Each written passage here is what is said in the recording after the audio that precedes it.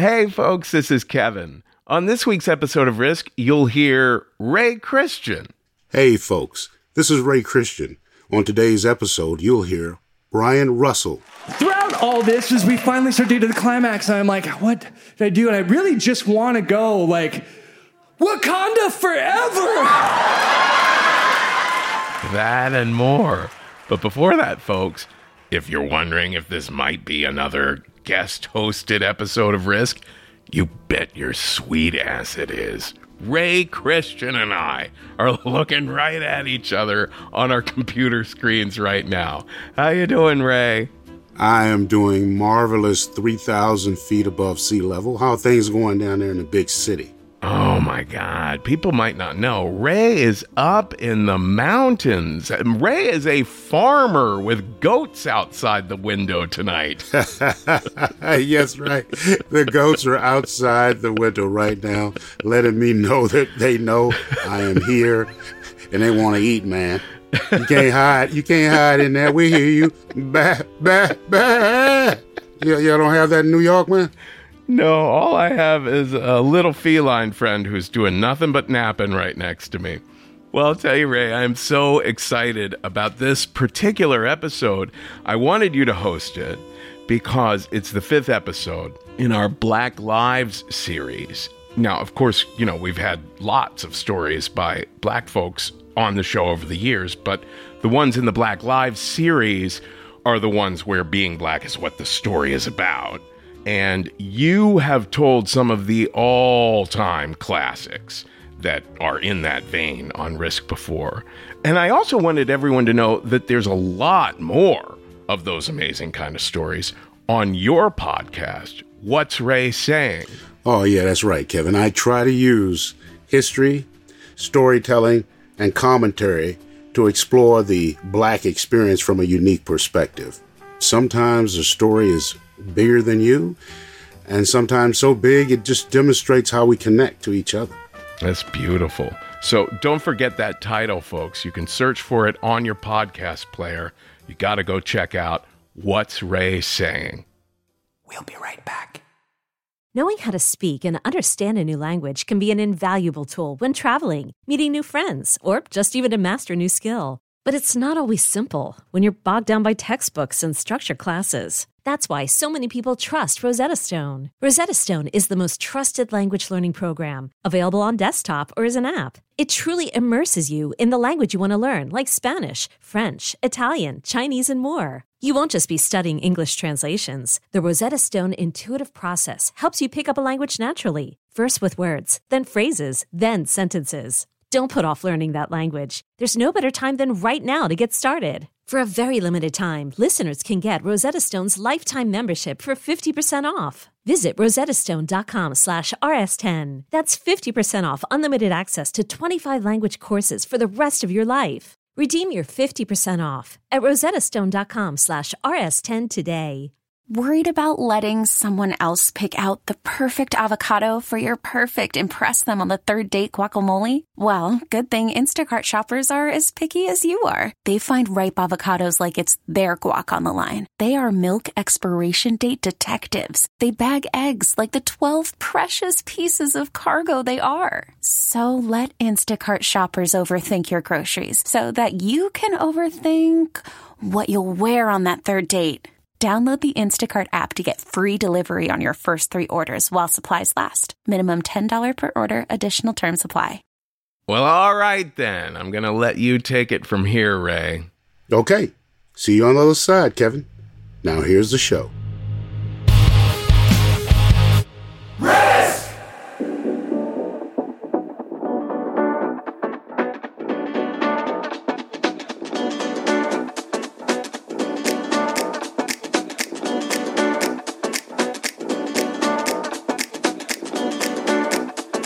Hello, kiddos. This is Risk, the show where people tell true stories they never thought they'd dare to share. I'm Ray Christian, and this is Bill Withers, remixed by Delicious behind me now. Like we said, this week's episode is called Black Lives 5. You know, you can read a lot about people's history, but it's not the same as hearing their lived human experience through story. And that's what you're going to hear on this week's episode, Those Lived Experiences. In a bit, we're going to hear a story from Ashton Cynthia Clark, who's on Instagram at ashton.c.clark. Ashton is a writer and actor based in Los Angeles. I had the chance to actually meet her a few years ago. Wonderful storyteller. Now, a little warning before we get to her story. There's an incident of sexual assault in the story that Ashton's going to talk about. But before that, we're going to start with a story by Jen Camaro, who's on Instagram at JKAM611. And Jen is out of Washington, D.C., and this is her second time on the Risk Podcast. Jen tells a story that kind of reminds many Black folks that we're not always in the club no matter what level of personal success we achieve. So let's get to it. Here's Jen Camaro with a story we call My Most Authentic Self.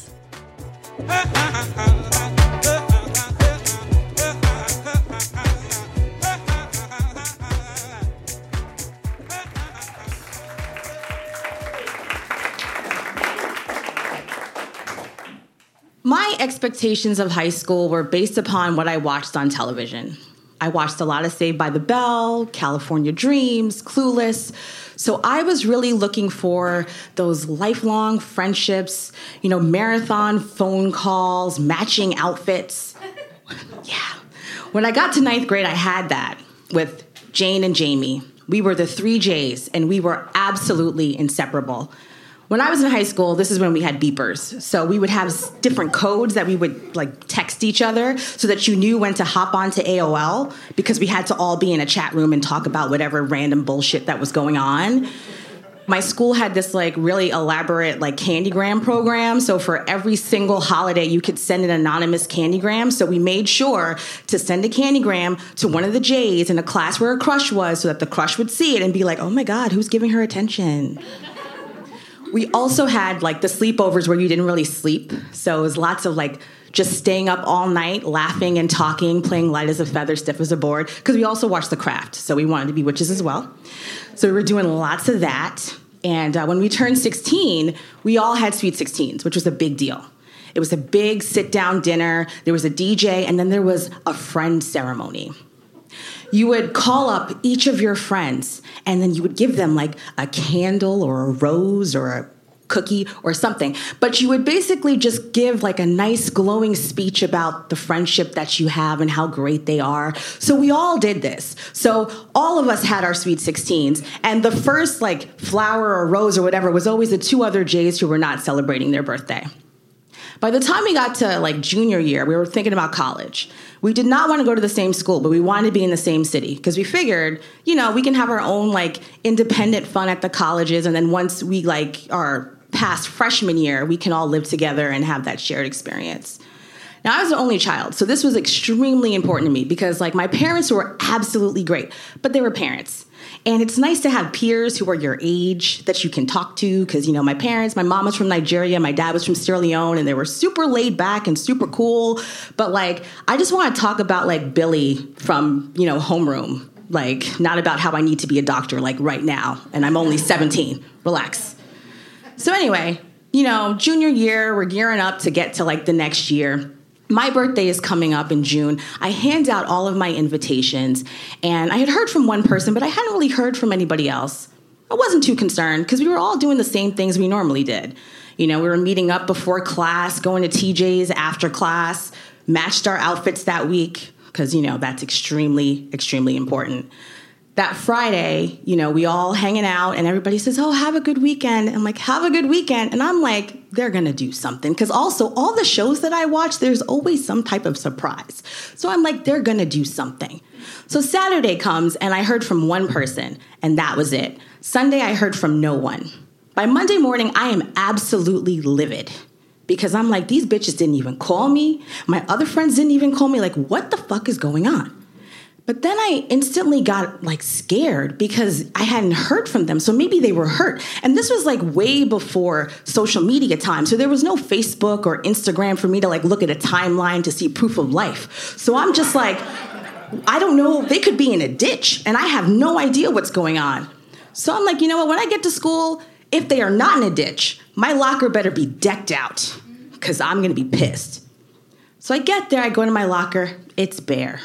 I go to where we normally meet up and hang out, there's nobody there. I'm walking down the hall to get to my first class, and I see Jane, and I try to say hi. I look at her, and she looks right past me and passes me. I'm like, that's weird. It was my birthday. Okay. A couple periods later, I see Jamie, and it's the same thing. Like, she just didn't even look at me and passed me. We had a class together towards the end of the day, and I went and sat where we normally sat, and they sat on the other side of the room and completely ignored me. So now I'm perplexed because I'm like, whatever surprise they're planning, this is going a little too far because, I'm really upset now. Like, none of y'all are talking to me. So at the time, I was not a confrontational person, so there was no way that I was going to ask them what was going on. I just kind of hoped, it's high school. Maybe they'll just kind of be mad for a couple days and then they'll get over it and we'll have a sleepover like we normally do and things will be fine. The next day, I noticed that more people weren't talking to me. So now I'm very, very confused because, again, it was my birthday. Like, shouldn't I be the one that's not talking to people?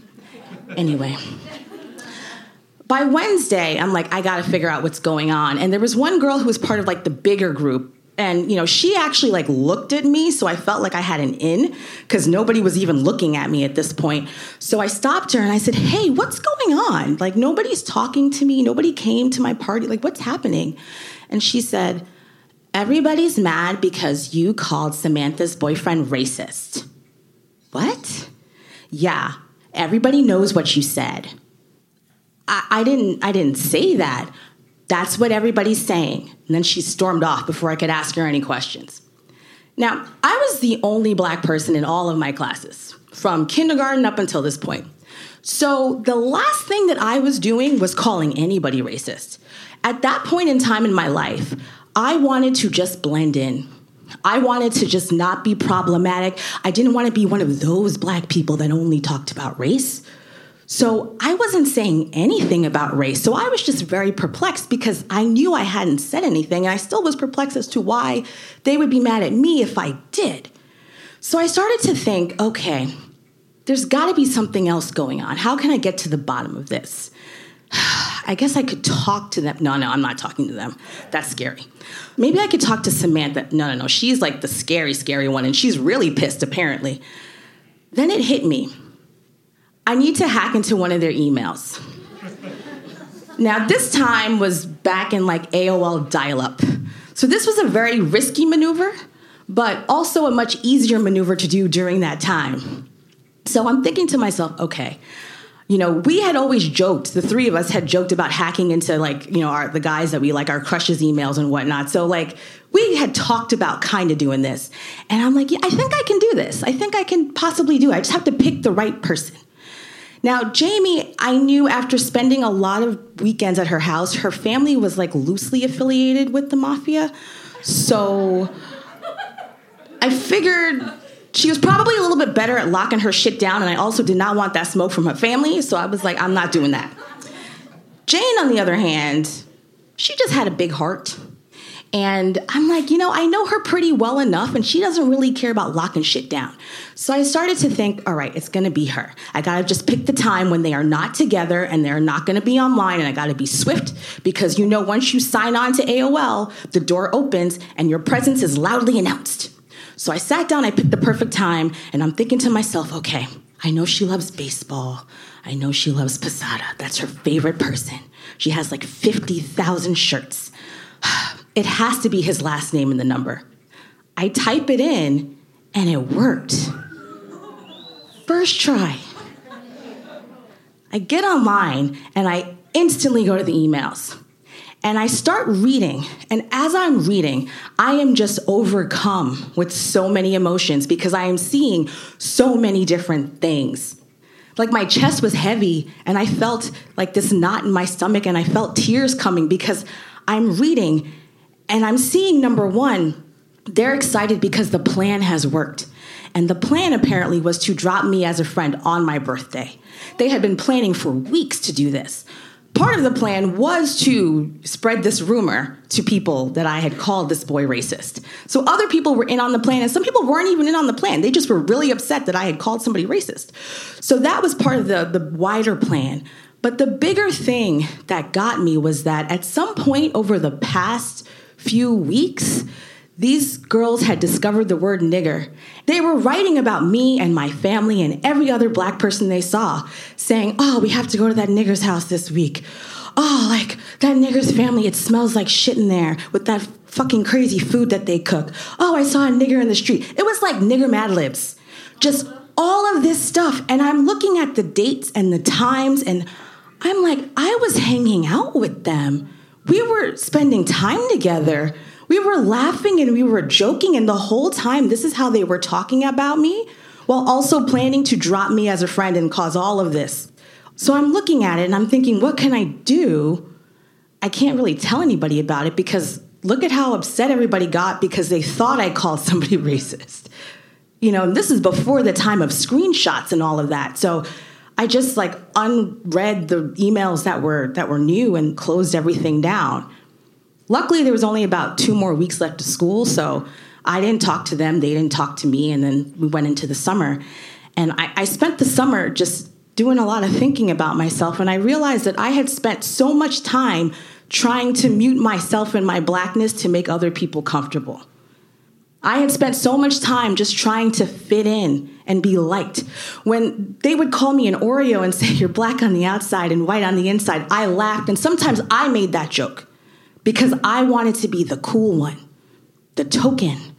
When I would go to their house to sleep over and I was walking in, they would say, oh, just so you know, like, my parents are a little racist, but you're not like really black, so it's okay. And I was like, yeah, like I'm not like the black people you see on TV. Because I wanted to be accepted by them. I felt unsettled, and I knew that something had to change, and I knew it was going to take time. I didn't know exactly how things would change, but I just hoped that at least if I was aware of what was going on, I could make small steps to just try to live a more authentic life and not try to just please every other person. I had my first opportunity to try this during the fall semester of senior year. I had a new group of friends, and we're sitting there at lunch, and the teenage guys are cursing each other out because that's what teenage boys do. So you hear one say, oh, you're a fucking pussy, and I licked your mom's pussy. And then the one boy goes, you smell like a fucking nigger. And everybody at that table busted out laughing as if that was the funniest thing they had ever heard. I looked at all of them and I said, I'm going to see how long it takes for them to realize that I'm sitting here. And they just laughed and held their stomachs, and you saw tears coming out of their eyes. So I'm looking at all of them, and then I locked gaze on the boy who made the comment. And he looked at me, and it was like he saw me for the very first time. His eyes got really big, and you saw the color drain from his face, and he started apologizing. Oh, no, I'm sorry, I didn't mean it that way. How did you mean it? It was just a joke. What's the joke? What's the funny part of the joke? No, I wasn't talking about you. Who were you talking about? People who look like me? No, it was just a joke. It was just a joke. I packed up all of my stuff and I left, and I never sat with them again. Now, that moment was probably one of the more traumatic things I dealt with in terms of just dealing with people in a high school where you are the only black person. But I'm actually happy that I found out all of those things because I knew that I had spent so much time trying to be something that I wasn't because I wanted people to be comfortable. And at the end of the day, people are going to feel how they feel based on their values, how they were raised, what they were taught.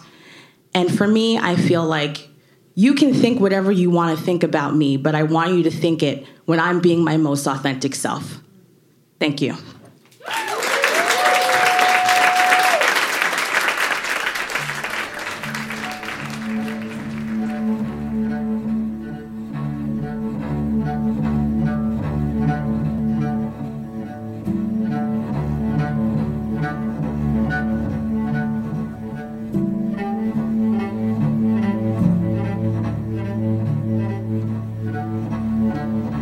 The future of the Negro in this country is precisely as bright or as dark as the future of the country. It is entirely up to the American people and our representatives. It is entirely up to the American people whether or not they're going to face and deal with and embrace this stranger whom they maligned so long. What white people have to do is try to find out in their own hearts why it was necessary to have a nigger in the first place. Because I'm not a nigger, I'm a man. But if you think I'm a nigger, it means you need it. The question you've got to ask yourself, the white population of this country has got to ask itself, North and South, because it's one country, and for a Negro, there is no difference in the North and the South. There's just a difference in the way they castrate you. But the fact of the castration is the American fact.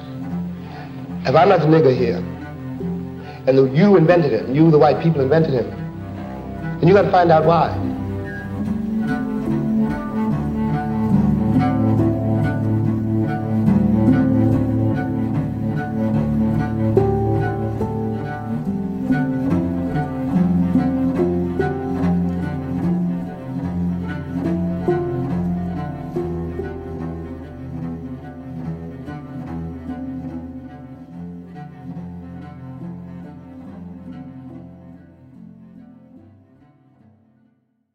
We'll be right back. Folks, if you like good old-fashioned true crime mysteries, if you like stories where you feel like you're a detective finding clues, June's Journey is the name of this new game that you can play on your iPhone or your Android. You are uncovering the mystery of June's sister's murder. It's this well-to-do family in the 1920s living in a Great Gatsby-like mansion. Each scene uncovers new aspects of the story. Some parts are in New York, some parts are in Paris. There's all kinds of objects you're finding and trying to assess whether they're meaningful or not. You collect information, filling out your own photo album, and you're keeping track of all the characters. There's romance, there's scandalous family secrets. It feels like a really fun play or movie. And I've only made it through like 5 scenes, but I am told you could crack the case. All you need is an internet connection and downloading on iOS or Android. So discover your inner detective when you download June's Journey for free today on iOS and Android. Selling a little or a lot? Shopify helps you do your thing, however you cha-ching. Shopify is the global commerce platform that helps you sell at every stage of your business. From the launch your online shop stage, to the first real-life store stage, all the way to the did we just hit 1 million orders stage. Shopify is here to help you grow. Whether you're selling scented soap or offering outdoor outfits, Shopify helps you sell everywhere. From their all-in-one e-commerce platform to their in-person POS system, wherever and whatever you're selling, Shopify's got you covered. Shopify helps you turn browsers into buyers with the internet's best converting checkout. 15% better on average compared to other leading commerce platforms. And sell more with less effort thanks to Shopify Magic, your AI-powered all-star. Shopify powers 10% of all e-commerce in the US. And Shopify is the global force behind Allbirds, Rothy's, and Brooklinen, and millions of other entrepreneurs of every size across 175 countries. Plus, Shopify's award-winning 24/7 help is there to support your success every step of the way. Because businesses that grow, grow with Shopify. Sign up for a $1 per month trial period at shopify.com/Odyssey Podcast, all lowercase. Go to shopify.com/Odyssey Podcast now to grow your business, no matter what stage you're in. Shopify.com/Odyssey Podcast. Knowing how to speak and understand a new language can be an invaluable tool when traveling, meeting new friends, or just even to master a new skill. But it's not always simple when you're bogged down by textbooks and structured classes. That's why so many people trust Rosetta Stone. Rosetta Stone is the most trusted language learning program, available on desktop or as an app. It truly immerses you in the language you want to learn, like Spanish, French, Italian, Chinese, and more. You won't just be studying English translations. The Rosetta Stone intuitive process helps you pick up a language naturally, first with words, then phrases, then sentences. Don't put off learning that language. There's no better time than right now to get started. For a very limited time, listeners can get Rosetta Stone's lifetime membership for 50% off. Visit rosettastone.com/rs10. That's 50% off unlimited access to 25 language courses for the rest of your life. Redeem your 50% off at rosettastone.com/rs10 today. We're back. I was a young colored girl back in the mid-1960s. Riding the crowded New York City subway with my mother was something I did on the regular. If whatever we needed was not sold at the local A&P Foods or Five and Dime, it meant leaving our Upper West Side neighborhood a few miles from Harlem. We'd take this 20-minute train ride downtown to 34th Street, or uptown 30 minutes to the Bronx, wherever the store was having a sale. Either way, it usually meant shopping for clothes. And I hated clothes shopping. Nothing in the children's department ever fit right or looked pretty. Nanny, my mom's stepmother, made fun of my fat whenever we visited her. "The child has a gland problem," Nanny would declare as she plopped a spoonful of smashed squash on my dinner plate. My mommy was protective of me. I was her smart, artistic kid with the cat's eye glasses. She didn't see a real problem with my kitty fat. I was just a child. That gland comment didn't sit well with her, and she complained about Nanny later. Me, I choked back a sniffle with each taste of the hated squash.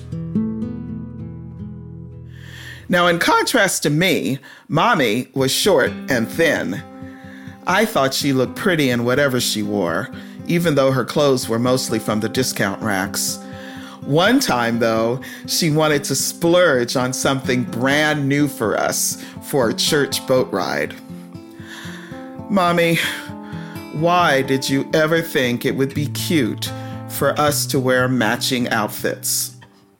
So there we were, the church twins, in pink pants with pink and purple horizontally striped knit tops from an adult ladies' boutique. Now, the clinging fabric of the sweater looked lovely on Mommy. And then there was me. My pants, 3 sizes larger than Mommy's, wearing the same bra size as her, but I was a round 10-year-old, a beach ball balancing on thighs that could spark fire the way they rubbed together. Mommy was always so proud of me.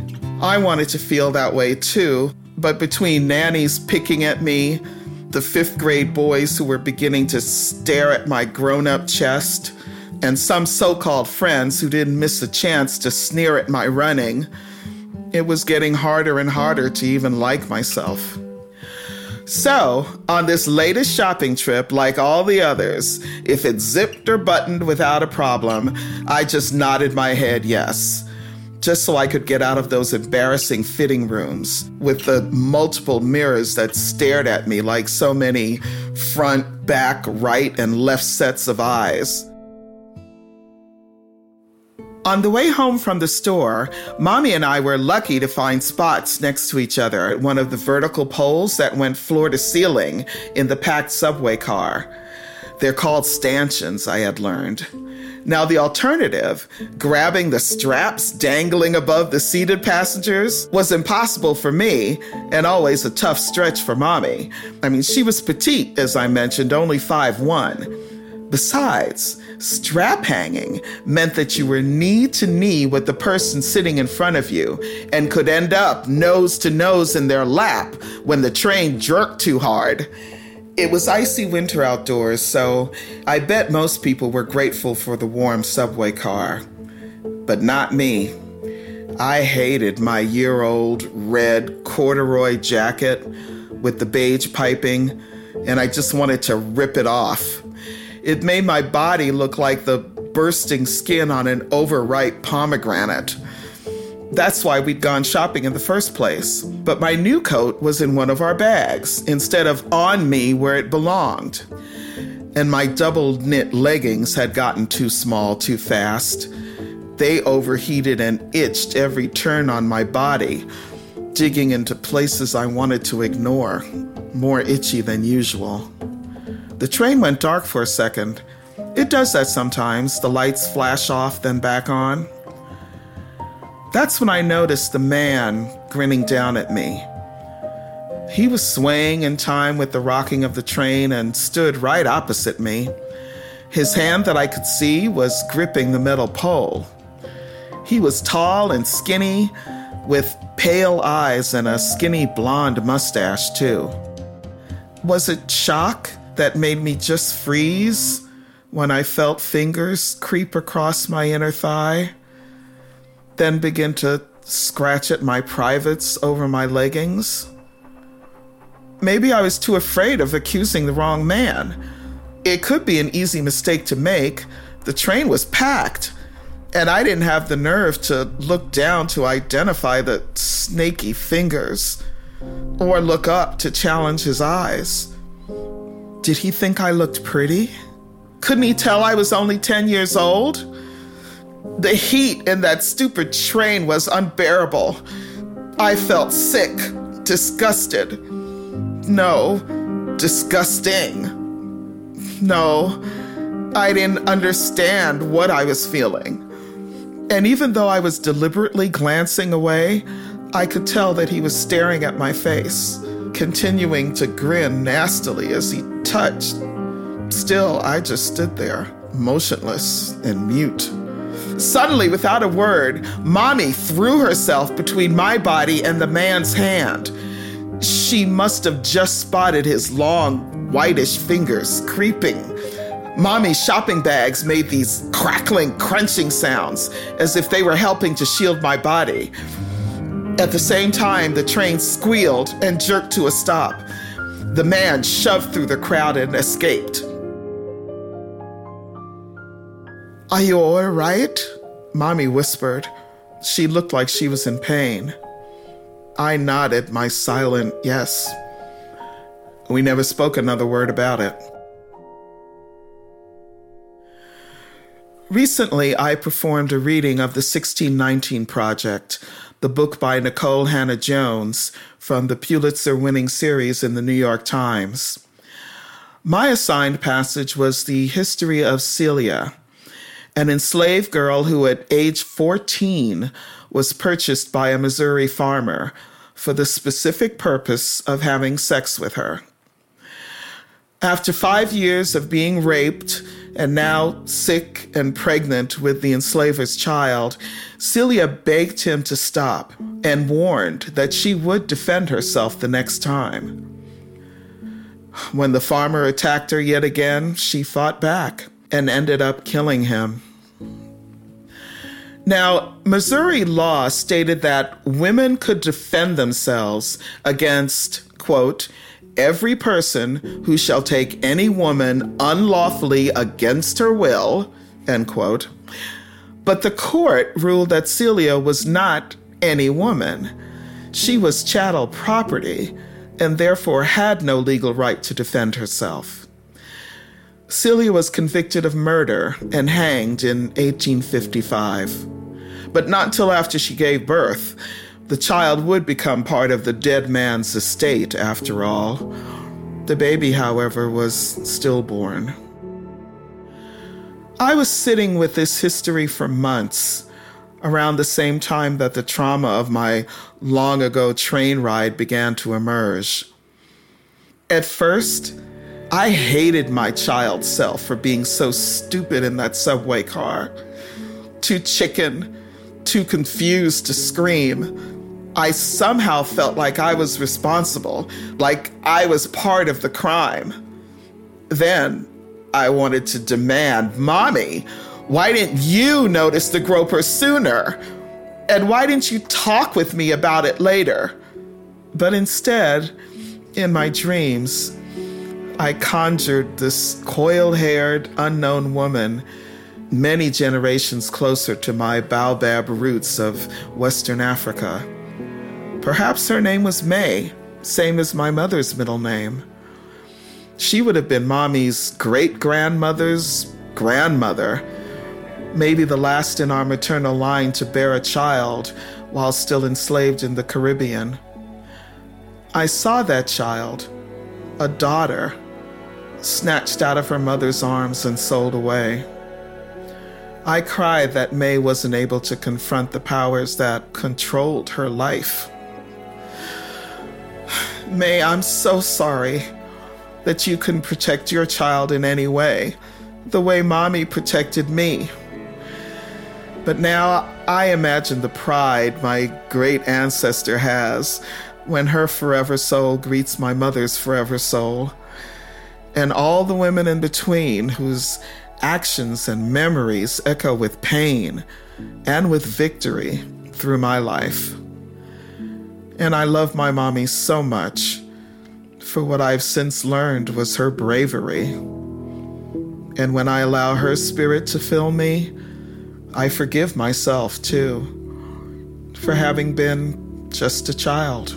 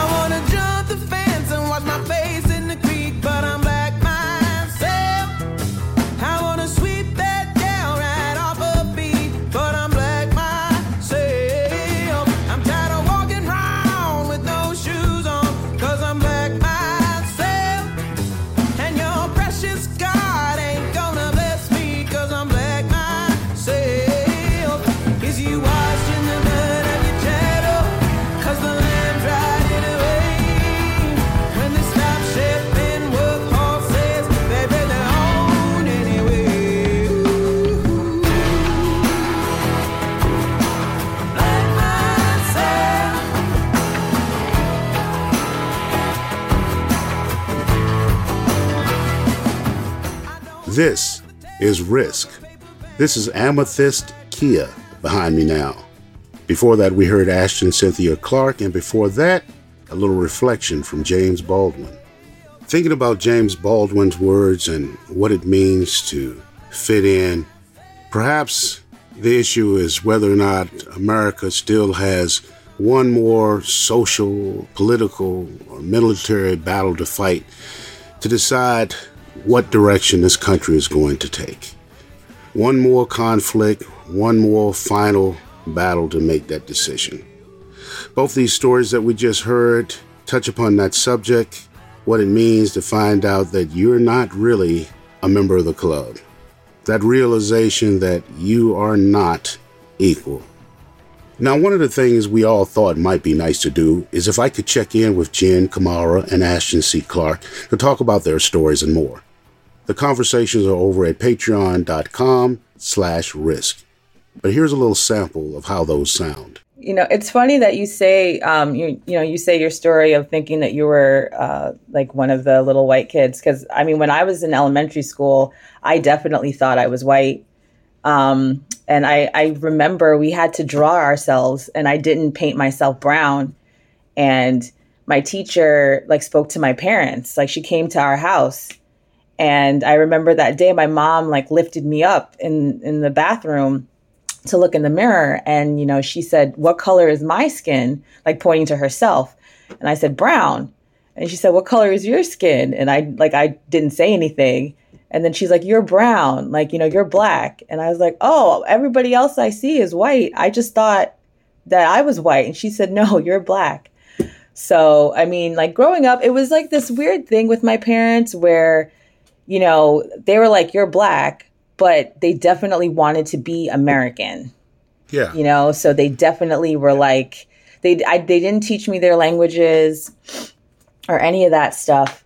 And they were just really about we're here, we're American, but they did want me to know that I was black. So I think I was kind of confused for a while growing up because it didn't really make a lot of sense to me.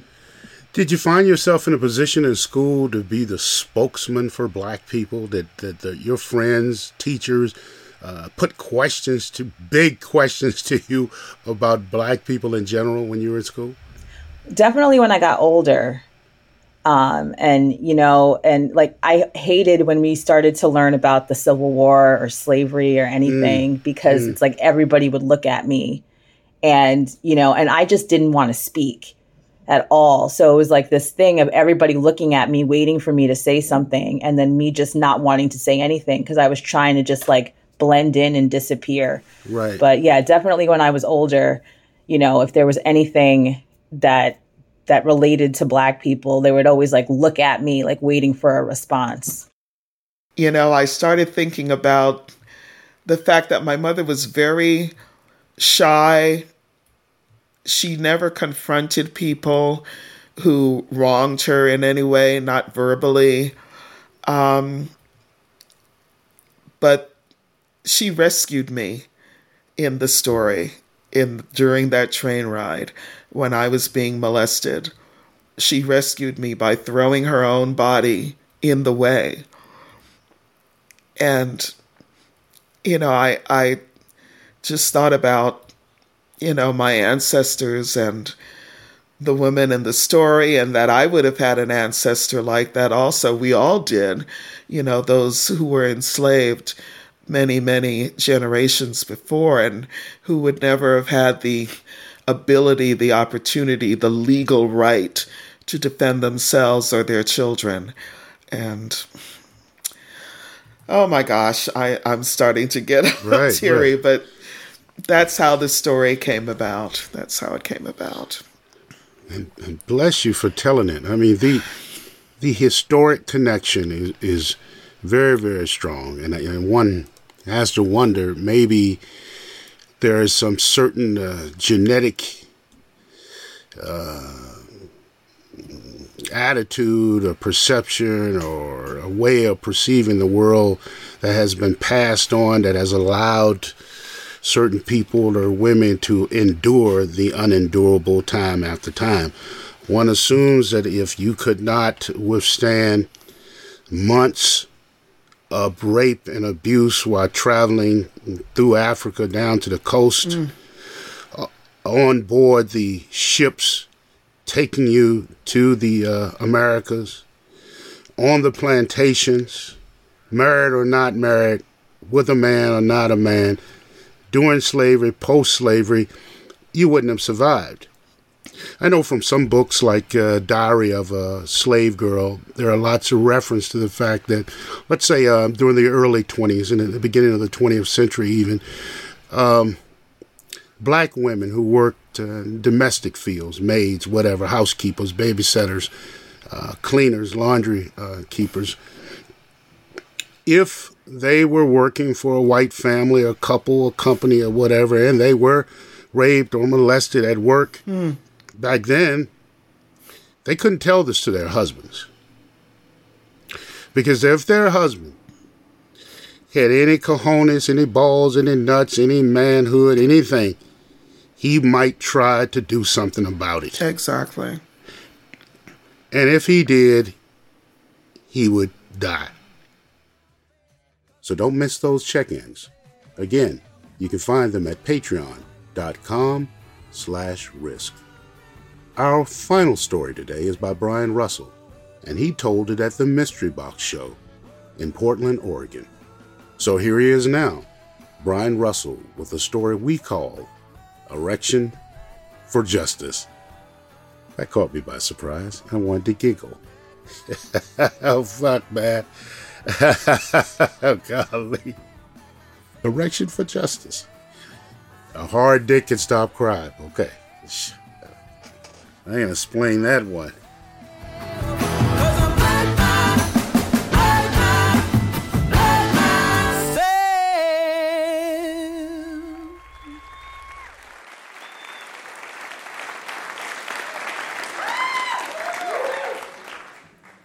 The only thing worse than uncertainty is uncertainty and being alone.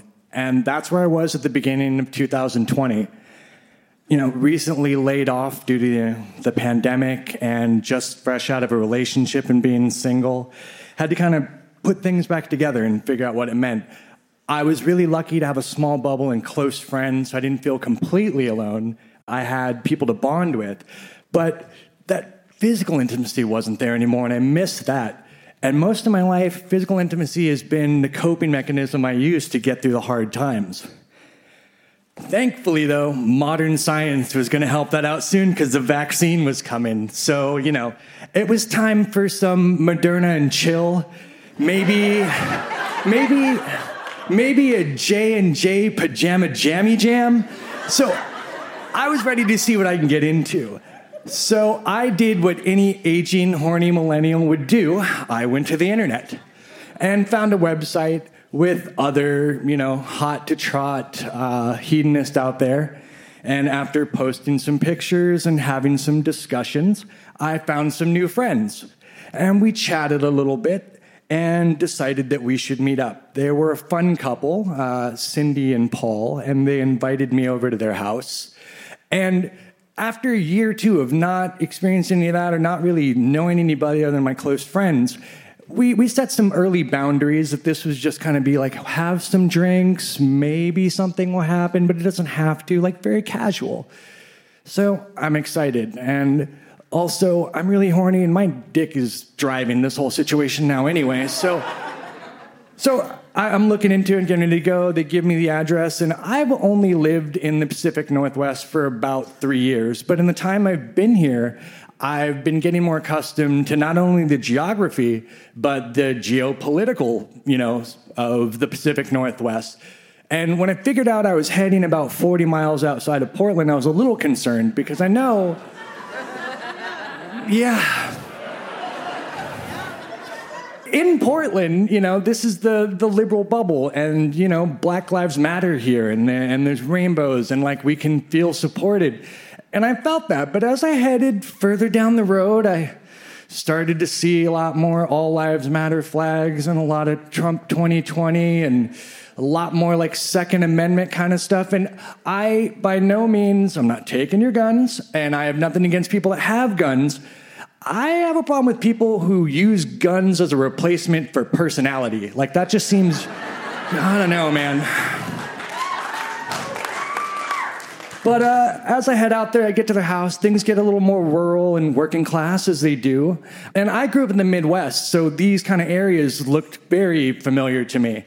But it also kind of brought up some feelings because I am biracial. My dad looks like Eddie Murphy. My mom is a redheaded Irish woman, and they just kind of took it all together and were like, yep, that's it. I don't look like either of them. But I am a black man, just not the one you expected. So I get a little uncomfortable when I get into those sort of places. And I get out there, I get to their house, they're a nice family, normal, everyday kind of house, knock on the door, and Paul and Cindy come to the door, this cute little hunting dog who's excited to hang out and play too. I'm going to set some boundaries with that dog, but he's a cool dog, we can hang out also. They're both a little older than me, but let's be honest, I'm no spring chicken myself. They're 50s or so. Paul... The best way to describe him is he looks like he used to be a big, scary, Harley guy that somebody just deflated. He's got this salt and pepper, Kenny Rogers kind of hair and a ponytail. And he's got these tattoos that at some point in his life might have been really cool. It was an eagle. It was all black and gray. At this point, it just looks like a Rorschach drawing that's there to test whether I'm sane enough to fuck this dude's wife. Cindy, also, she's pretty charming, very hot-to-trot soccer mom kind of vibes. She had a little flannel shirt tied up, a little midriff, and a cute little skirt, and did just about everything she could to kind of bend over and pick things up, or do the elbow on the counter, and... It became very apparent she wasn't wearing underwear. I enjoyed the view, but soaking up the whole view of the house, too, at that point, the house is, mid-'80s wood panel. It's just classic middle-class Americana. But there is something about the house that's a little odd compared to most, is this whole left wall just decorated with knives. So many knives. A wall, just... And they're all on these little plaques, wood print this and woods that, just daggers, 6 inches, so many knives. I should leave. That's a lot of knives, but it's been so long not gonna get cock blocked by a wall of knives. So let's just go. So we're sitting on the couch, I'm petting the dog. He's hanging out too for a minute, but he goes away. He's really friendly. And Cindy comes and sits right next to me, and Paul's kind of on the other couch adjacent. And we're all talking, having a drink, talking about how the year goes. Things are getting a little flirty, and I can feel her thigh against mine, and I haven't felt anything like that in so long. And I feel her hand, on my thigh, and then on my inner thigh. No other hand except mine has been there for quite a while now, I can assure you. And almost a new feeling. It's been so long. I'm excited. And then, Paul just kind of take it out and show it to her, which just feels a little gruff. Do you want to see it? And she's like, yeah. And I'm like, okay. And I take my pants down. And I'm erect. It's been a minute. I'm very excited about what's happening today. And she grabs my penis by the base, and I feel a soft hand that's not mine. And it goes into her mouth, and I feel this warm mouth and soft lips and a very nimble tongue, and I'm so excited that with all of this, I just kind of arch my back, and I look up, and I notice one of the decorations I didn't see yet. This knife in the corner actually has a Confederate flag behind it, and a little band that says CSA, Confederate States of America, which as a biracial kid who grew up in the Midwest, that means not my fucking friend. But so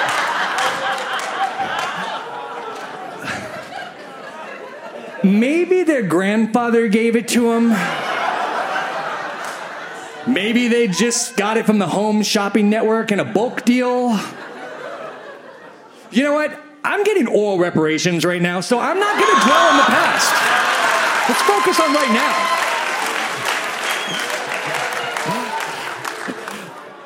So, things move forward as they do, and we head off into the bedroom, and there's been sort of, some rules set at this point, too. No kissing. There's their special thing for just them. I respect that, and I'm horny. So we're in there, and Paul is filming, with his phone and kind of cheering me on. And we're just having fun, and as people do in the bed, and in this position and that position and that. And it's great, I guess. I'm here now, and I kind of thought this is what I wanted, but, it's fun. So, we get to the end. That felt great. And as the blood rushes back to the places where I make better decisions, I'm like, hey, you're in a house full of knives. Time for an Irish goodbye or a French exit. You should probably go. So I'm near the door, finishing up my drink and, petting the dog, which I probably should wash my hands first. It didn't seem sanitary to touch the dog after all that. But as I'm, saying goodbye to my little furry friend there, they're talking, and Cindy says, yeah, it's friendly dog. He's so friendly. He loves everybody, but that dog hates spics and niggers. They don't know I'm black. And, it's not my job to disclose that. Nobody certainly told me they were racist before I got here, so I'm like, oh, man, what do I do about this? And at this point, I kind of feel this stirring, I haven't felt before. I'm not turned on. I'm actually angry. I'm developing an angry erection. It's not like an erection for justice, just standing defiantly in front of all of your weird nationalist bullshit.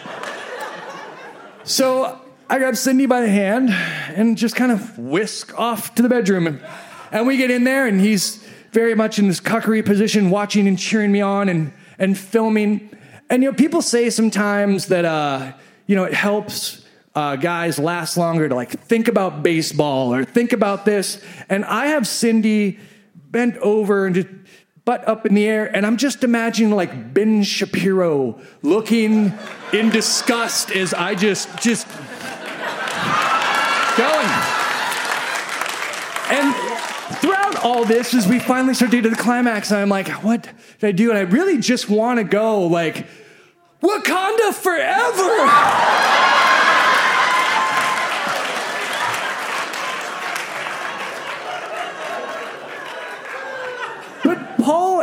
interrupts my black boy Joy and says, "Come on her face." And I'm not one to take advice from a bigot, but sounds fun. So pop the condom off, and I come on her beautiful, blue-eyed Anglo-Saxon face right in front of her racist husband. And again, the blood is really rushed back, and they're like, "Hey, you need to go." So I kind of back up, and I'm just looking at what's occurring. And at this moment, Paul puts the phone down and comes over and puts his hand behind her neck and lifts her forward. And it's like very soft, gentle, beautiful moment. And I kind of realize at this moment, too, as they're kissing passionately, looking into her eyes, that's what I want. I didn't come here for just this, like, dirty, weird strangers, sex with the people thing. I wanted that intimacy, you know? I wanted to kiss somebody softly, like... And as much as I want to get lost in this moment about that, I'm watching two racist people snowball my cum, so...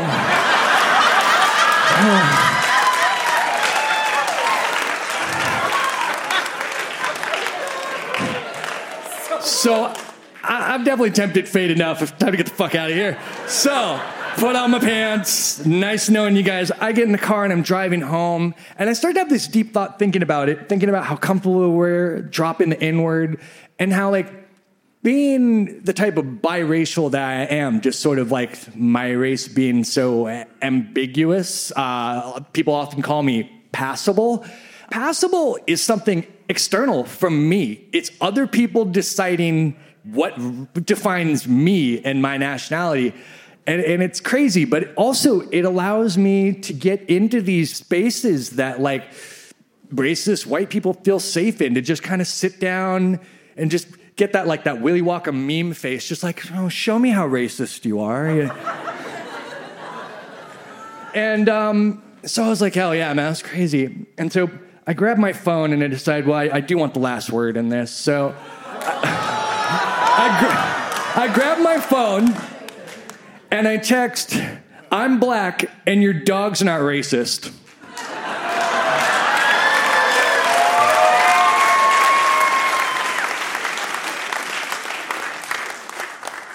And although I never spoke to them again, I really do hope that at that moment that he looked down at his phone and noticed a message from me and maybe just sort of licking his salty lips. He realized what I know and what you guys all know, no matter race, creed, sexual identity, sexual preference, semen is semen.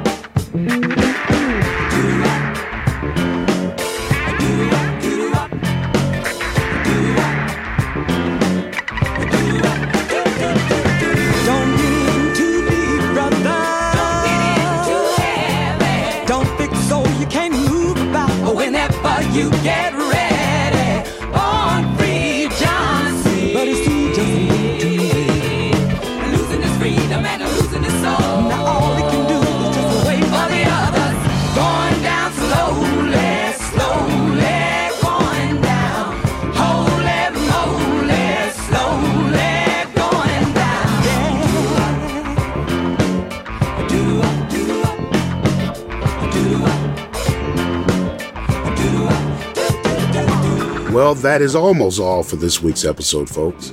This is the Pointer Sisters behind me now. And we just heard from Brian Russell. And Brian's story really illustrates that racism can go well beyond people's desire to enjoy your body. Even in that small area, there can still be racism. I love you, but I hate you. And I talk about this stuff and so much more on my own podcast, What's Ray Saying? We'll be right back. Hiring for your small business? If you're not looking for professionals on LinkedIn, you're looking in the wrong place. That's like looking for your car keys in a fish tank. LinkedIn helps you hire professionals you can't find anywhere else, even those who aren't actively searching for a new job but might be open to the perfect role. In a given month, over 70% of LinkedIn users don't even visit other leading job sites. So start looking in the right place. With LinkedIn, you can hire professionals like a professional. Post your free job on linkedin.com/recommend today. We're back. And that's about it, folks. Look who's back. Hey, Ray. What an amazing episode. And I'll tell you what a treat it was to have you stepping in to host it this week. I mean, the insights you brought to it, I certainly couldn't have. Oh, man. Well, I hope I didn't break the show, that it still works when you get back, you know. Sorry if I left anything, you know, dangling. I put my hand in your stuff. After 14 years, Ray came by and broke the goddamn show. You left stuff, man. Good God. You gotta watch where you step on a podcast. Oh, for sure. All right, well, I guess that leaves just one thing to say. Folks, today's the day. Take a risk.